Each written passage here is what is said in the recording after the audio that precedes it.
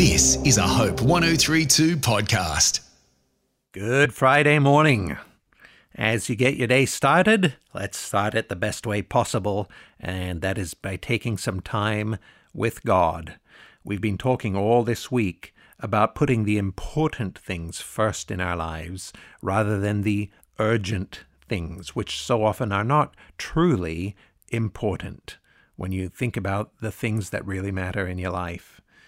Well, what could be more important than setting time aside each morning to open the Bible, God's Word, and say, God, what do you have to say to me? I want to listen to you. I want you to reset my compass. I want you to remind me of what really matters in my life today and how I can get my focus off this treadmill of just meeting the urgent demands and onto the path of meaning and purpose focused on the things that truly matter in my life.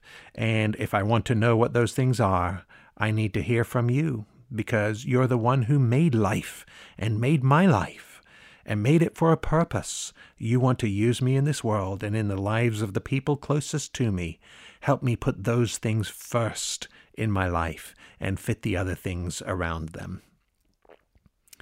I want to take you to a verse in the Gospel of Mark in the Bible, chapter 1, verse 35, where it's talking about Jesus' life.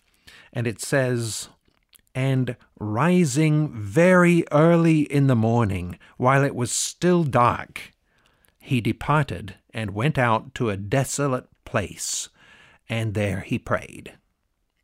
Now, Jesus' days were not filled with meaningless things. He was focused on the important. He knew that God had called him to minister to people and help shape their lives around God. And he had just, the day before this, had the busiest recorded day in the entire Bible of Jesus' life. And yet here it is the next morning, rising very early in the morning, while it was still dark, he departed and went out to a desolate place, and there he prayed. And Simon and those who were with him searched for him, and they found him and said, "Everyone is looking for you." And he said to them, "Let's go on to the next towns, that I may preach there also, for that is why I came." And he went throughout all Galilee, preaching in their synagogues and casting out demons. Well, Jesus was ministering to people. Suddenly, people were really responding and coming to meet with him. It seemed like he should just be busier and busier and busier with this opportunity. And yet, he had to get up very early, while it was still dark, find a desolate place to spend time with his Father, his heavenly Father. He knew what was most important in his life, right? Even though the other things, the urgent things, were people and were significant, they were less significant than his relationship with his Father in heaven. He put that time with God first. Let me just ask you this.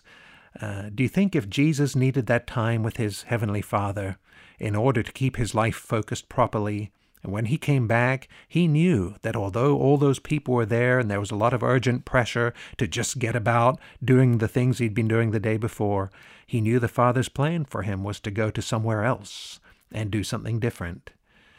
If Jesus needed his time with the Father to keep his priorities right and to know what God wanted him to do in his life, do you think that you can get by without that?